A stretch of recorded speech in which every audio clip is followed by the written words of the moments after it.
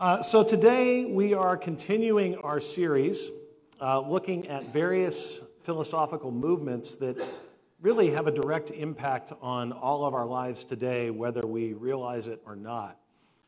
Because what tends to come out of the philosophical classroom eventually trickles down into our everyday life and into everyday culture.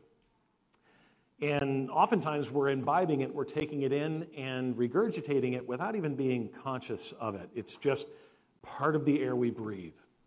And so if you were with us a couple of weeks ago, you know that Pastor Bruce looked at the philosophy of Gnosticism and how some of the themes you find in that philosophy are gaining a lot of traction today, especially as we see movements trying to divide biology from our inner life, and indeed validating that what goes on internally is more important than what is happening outside physically.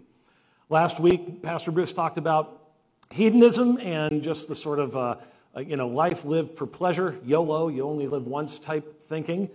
And this week we are going to be looking at a philosophy, well, really it's a philosophy of great despair. There's no hope behind it. We're looking at a philosophy that started, really it's gained steam in the last couple hundred years, and probably 100 years ago was when it was at its absolute peak, but it's still with us today, and that is the philosophy of nihilism.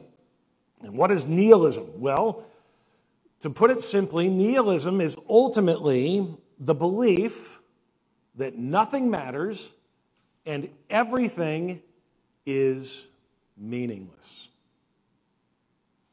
Pretty simple to understand. So with that, let's look at a Bible passage that seems to express this philosophy, although not endorsing it, found in Ecclesiastes chapter 1. Ecclesiastes chapter 1, verse 1 says this: "The words of the preacher, the son of David, king in Jerusalem, vanity of vanities," or meaningless, says the preacher. Vanity of vanities, all is vanity. Meaningless. What does man gain by all the toil at which he toils under the sun? A generation goes, and a generation comes, but the earth remains forever. The sun rises, the sun goes down, and hastens to the place where it rises. The wind blows to the south and goes around to the north. Around and round goes the wind, and on its circuits the wind returns. All streams run to the sea, but the sea is not full. To the place where the streams flow, there they flow again. All things are full of weariness. A man cannot utter it. The eye is not satisfied with seeing, nor the ear filled with hearing. What has been is what will be, and what has been done is what will be done, and there is nothing new under the sun.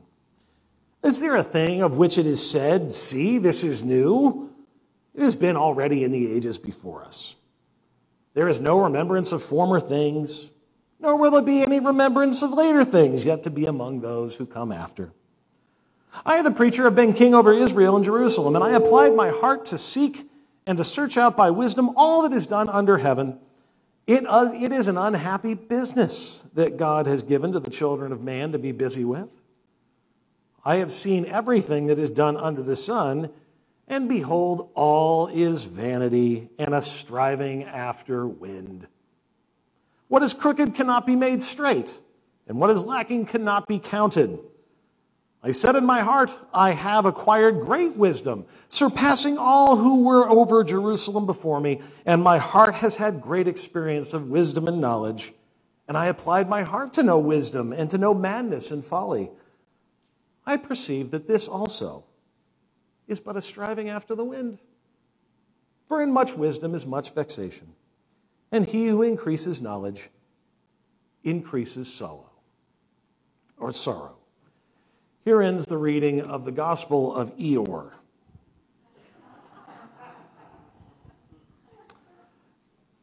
Don't feel bad if your heart is not all aflutter with joy and delight after hearing that proclamation, because, well, that means you're probably normal. Nevertheless, it does help us see what happens when somebody begins to look at life through the lenses of despair or meaninglessness. So with that, let's pause for a word of prayer and then let's dive in. Father, we thank you today for your word that it doesn't shrink back from acknowledging the implications of our philosophical positions. It doesn't shrink back from telling us what could be and what things often seem like from our limited, finite perspective. So help us see why it is that folks would be led to believing such things, while at the same time what your answer is to such ideas. Preach through my very imperfect, feeble lips to your people, I ask in Jesus' name. Amen. So one of the beliefs that Christians have held for 2,000 years, and I'm sure Jewish people have held for longer, is a very simple axiom or a very simple bit of logic, which is basically this. If there is no God, if everything is just an accident in a random, chaotic universe, that means that there is nothing governing this universe. And if there is nothing governing this universe, then as meaningful as things might appear to feel or to be at any given moment, in ultimate reality, everything really doesn't matter. We're all just pieces of sentient space dust for a moment, for a blip in the long scheme of the universe, and eventually we'll join up to being non-sentient pieces of the universe again. Well, various atheist thinkers have acknowledged this, as much as many don't want to, because of course it's really depressing to think that everything we do here really doesn't matter. And so there's been various ways of trying to deal with the implications of believing in a godless universe full of random chance. And so you have people like Woody Allen, who in an interview after a film premiere once said, "I do feel that life is a grim, painful, nightmarish, meaningless experience, and that the only way you can be happy, here's the solution, is if you tell yourself some lies or deceive yourself." Translation, the only way you can be happy in a meaningless universe is to pretend there's meaning, but we all know deep down it's not really there. At the same time, there has been some, and this would really be kind of where nihilism springs up with people like Friedrich Nietzsche, kind of the most famous adherent of it. There has been some that have said, no, instead of avoiding it or lying to ourselves, we have to embrace it. That is the brave thing to do. We must embrace the implications of a world that is random and chaotic, and so the only way to grow as a human is to acknowledge the truth. Nietzsche, as a matter of fact, would call all of his other fellow atheists cowards for not being willing to accept this, because that would be the only way to grow. And so Bertrand Russell, the famous mathematician and philosopher, great skeptic of the Christian faith, by the way, as well, once said, unless you assume a God, the question of life's purpose is meaningless. So he's just saying it head on, blunt. But of course, there's always a point at which that doesn't become sustainable, and so some have just tried to embrace it by laughing at the absurdity of the universe. And there's sort of a popular phrase or a hashtag you might see on Twitter every once in a while, which goes something like this: LOL, nothing matters. And usually with the shrug emoji, like, whatevs, we're all going to die, whatevs, it doesn't matter. And of course, there's only so long that you can pretend before it weighs down on you, becomes unbearable. And it appears, for whatever reason, that the author of Ecclesiastes has gotten to a similar place, at least at the time that he's writing this, as he presents a world without God at its center. In this first chapter, he tells us that his goal was to become wiser than anybody, and the means by which he seeks to accomplish that goal is by experiencing everything the world has to offer, and he does. Throughout the rest of the book, he indulges in every kind of pleasure that one can have. And he gains an insane amount of money. He becomes incredibly wealthy. And he has all the power that he could ever want. And yet, in the final analysis, comes down saying, none of that actually gave me meaning and significance in life. All the things that we strive after, what did he say? It's a striving after the wind. You ever tried to chase the wind? You get his point. So why does he say this? Well, he gives a few clues in our passage I want to briefly go over today, and then I want to present to you what God's solution is to it. First thing he mentions in the passage, and he sort of repeats it in various poetic ways, is, well, everything seems meaningless because nothing ever really seems to change. Nothing ever really seems to change. That's what he says in verses 9 and 10. He sort of sums it up saying, there's nothing new under the sun. You've heard that phrase before. It's directly from the Scriptures. Now, you may hear that and think, what's this old man talking about? I mean, in my lifetime, the internet was created for mass consumption. The iPhone is in my pocket right now. That wasn't there just a few years back. I mean, Uber just came into existence not all that long ago. I mean, there's tons of medical advancement, tons of technological advancement. So what is he talking about? I mean, is the author of Ecclesiastes just some sort of dullard that doesn't realize that there is always technological and medical advancement? Well, no. No, he's not a dunce. He knows better. But I think what he's getting at is the reality that no matter how much may change, everything at some level still stays the same because the people who are bringing about the change are still human beings. More on that in a little bit, but it is interesting that at the turn of the last century, at the beginning of the 1900s, late 1800s, there was this movement within sort of elite, especially academic culture, that really had this vibrant optimism about what humanity was capable of. And so there were all sorts of grand pronouncements about us entering into a new age, that we were on the dawn of a golden age, and indeed maybe even a utopia, a heaven on earth, because of all the technological advances that were being made. And so you can find quotes from secular humanists like H.G. Wells, one of our more well-known writers, proclaiming in 1937, just before World War II would break out, quote, "Can we doubt that presently our race," he means the human race, "will more than realize our boldest imaginations, that it will achieve unity and peace, and that our children will live in a world made more splendid and lovely than any palace or garden that we know, going from strength to strength in an ever-widening circle of achievement. What man has done, the little triumphs of his present state, form but the prelude to the things that man has yet to do." H.G. Wells, 1937.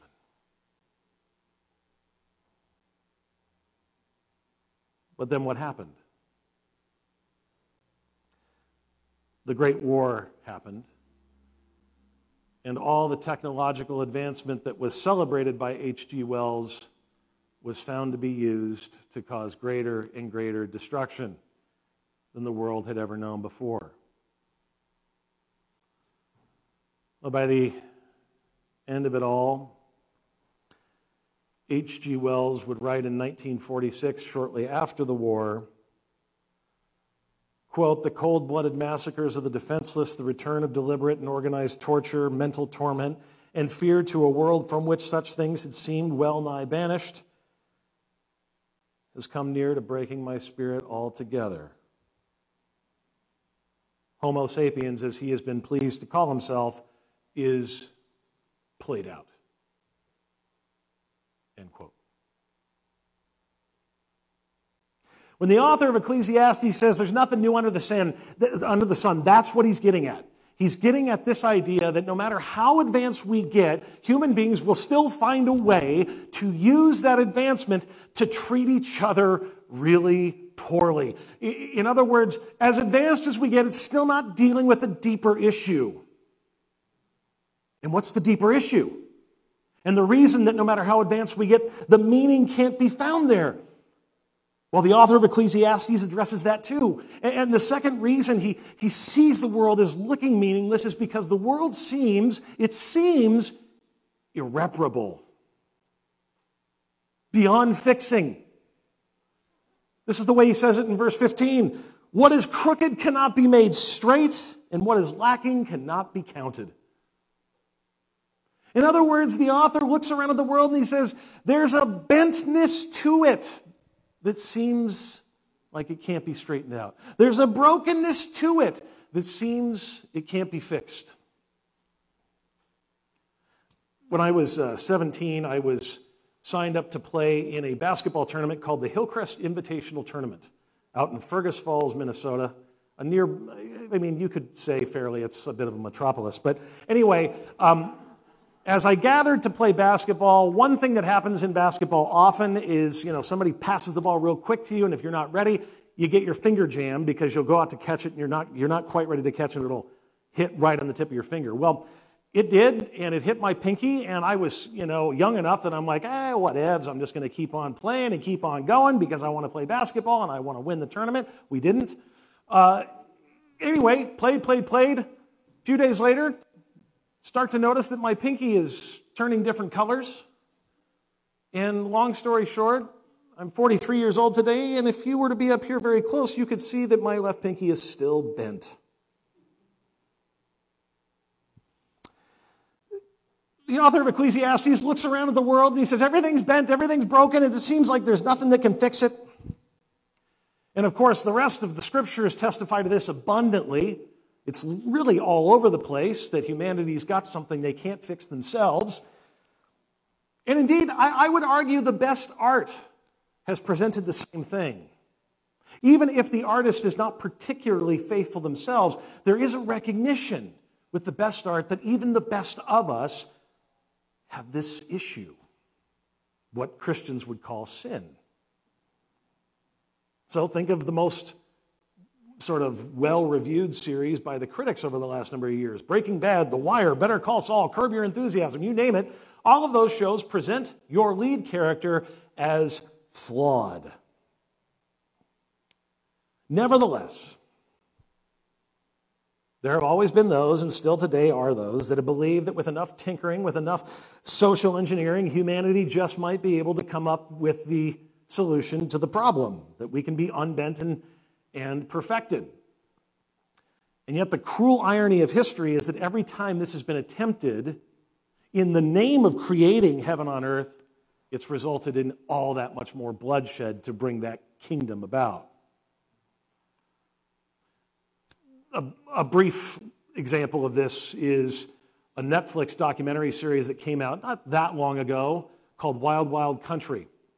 It's about this cult of people that decided to settle outside of this very small town in Oregon and basically build themselves their own city.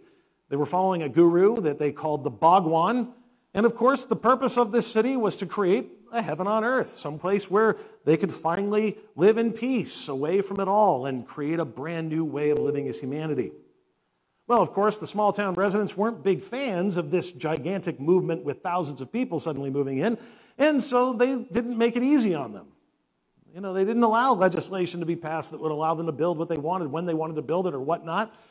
And long story short, by the end of the documentary series, you find out that as a response to the townspeople not giving them their way, the cult had begun amassing mass amounts of artillery and weaponry and had attempted to poison the water supply as punishment for not allowing them to build their peaceful, eternal utopia.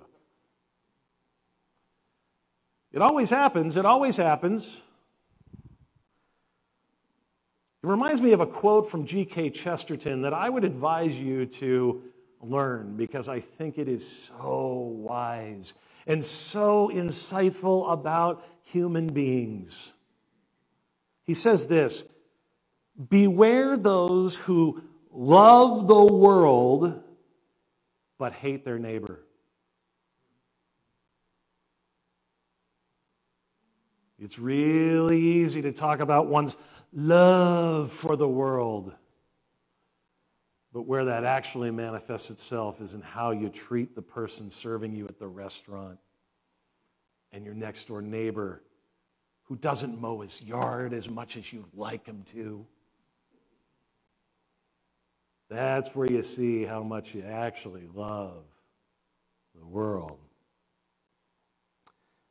And so what the author of Ecclesiastes is getting to is the problem behind it is, well, the problem with so many movements in human history is too high of an anthropology.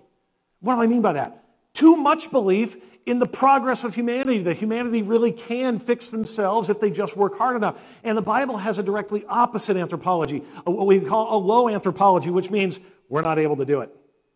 Sure, we can invest, we can involve, we can work hard, and we can progress. Great. I'm all for technological advancement. Nothing against that here from this pulpit. Just as long as we don't make the mistake of thinking it will actually fix what's deeply rooted in us. And that leads to the third reason for why the author sees the world as seemingly meaningless. And that is because even if you do acquire more wisdom and knowledge, you only end up acquiring more worry and grief. Man, like when he gets to that part where he's like, oh, I read everything, I know all the things, and it turns out it just made me more miserable. You're like, okay now, just stop. Just stop now. I mean, are you telling me that reading is bad, that learning is bad? No, of course not. He's not saying that. But he is acknowledging a truth, right? There's a saying, that I've found myself saying as I get older and older, which is, the older I get, the less I know. I had a very clear sense of call to pastoral ministry when I was 19 years old. This is true. That's when I knew I was supposed to be a pastor. And so, me being zealous and youthful, I went to my pastor at the time and I said, God's called me to be a pastor, and so, when you got a position open, let me know. 19.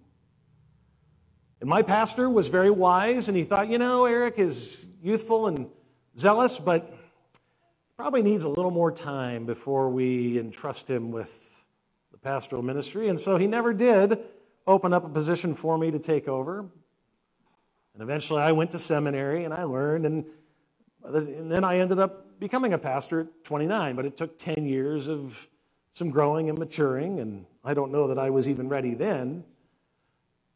But one thing I have been thankful for over the years is that my pastor recognized that I didn't know as much as I thought I did back then. Everything back then was much more black and white, and as I've gotten older, I've recognized that there's a complexity to things. And this is what the author is getting at. The more I know, the more I worry. Why? Because it's too complex. It's too difficult. All right, so you've heard his diagnosis of the problem. What is God's prescription to fix it? In this first chapter, to be honest, the author doesn't offer much. Good gracious. The chapter ends with the word sorrow. But we always have to remember when we preach from one part of the Bible, we have to preach it in light of what the whole rest of the Bible teaches also. And then we get an accurate picture of who God is and how he has caused his creation to work. And when we do that, we see that the three main reasons the author of Ecclesiastes mentions in this chapter to believe the world is seemingly meaningless are simply not the whole story. So let's take them piece by piece. Let's take them in order. Does history repeat itself? Sure. But what is the Bible's overarching message? It promises that one day all of history is actually coming to a culmination, that it's not just this endless repetitive cycle, but that actually there's a grand narrative, there's a grand story that will conclude at the second coming of Jesus Christ, in which all of heaven and earth are renewed. Is the world broken? Is it bent? Of course it is. But what is the Bible's answer to that? Is it unfixable? Not at all. In fact, Jesus Christ came to restore that which was broken, to redeem that which was enslaved, to forgive all sinners and declare people to be new creations in him. And sure, in this life, is there more worry and vexation with more knowledge and wisdom? Of course. But the Bible also says that though we see as through a glass darkly, one day we will see clearly, and it will result in not worry and vexation, but peace and joy forever. And of course, the means by which God has caused these answers to come to fruition, well, you know the means, is through the person and work of Jesus Christ. Through the person and work of Jesus Christ, breaking into history, ending the seemingly endless succession of history repeating itself. Through Jesus Christ being bent and becoming lacking himself on a cross, but then rising from the dead, he straightens us out and gives us so much more that we'll never lack again in our future. Through Jesus Christ, the one that the Apostle Paul refers to as, quote, the wisdom of God, we can believe with great confidence that this world is far from meaningless or absurd, but in fact is bursting at the seams with meaning and purpose. Psychologist and author Emily S. Ohani Smith was interviewed on PBS NewsHour and was asked, based on her research and other research out there, what it is human beings need to feel like their life has meaning and significance. And without flinching, she answered unhesitatingly that the number one thing we need is to see ourselves as being part of a bigger story and contributing to it. Now, to my knowledge, this doctor is not a Christian, but she hit on exactly what God says he's doing to you and I. Through faith in Jesus Christ, we are integrated into his grand story. And yes, he says that he's using us to contribute to the culmination of that grand story, that he is working in you and through you in all of your various vocations in life to bring about this grand story. So it turns out, LOL, everything matters. Everything matters. It matters how you treat your fellow employees that you work with because they're created in the image of God. It matters how you treat your family. It matters how you drive on the road. It all matters because God is in the midst of it and working through you.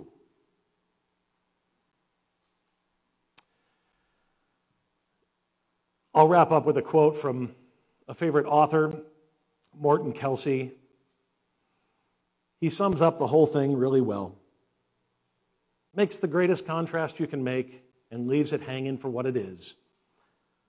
Quote, if we are indeed part and parcel of a meaningless universe, the kind in which Jesus Christ could be murdered on a cross with no resurrection, then being depressed only makes good sense.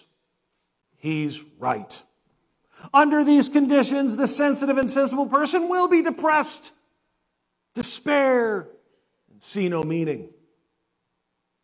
But, Kelsey says, I have discovered only one event in history that redeemed all the evil for me and gave me hope in spite of it, the resurrection of Christ. Allowing the resurrected one to be constantly present, I can deal with all the evil suffered by Jesus, by my friends, and by me, and still get up and face the day because it all matters. End quote. Father,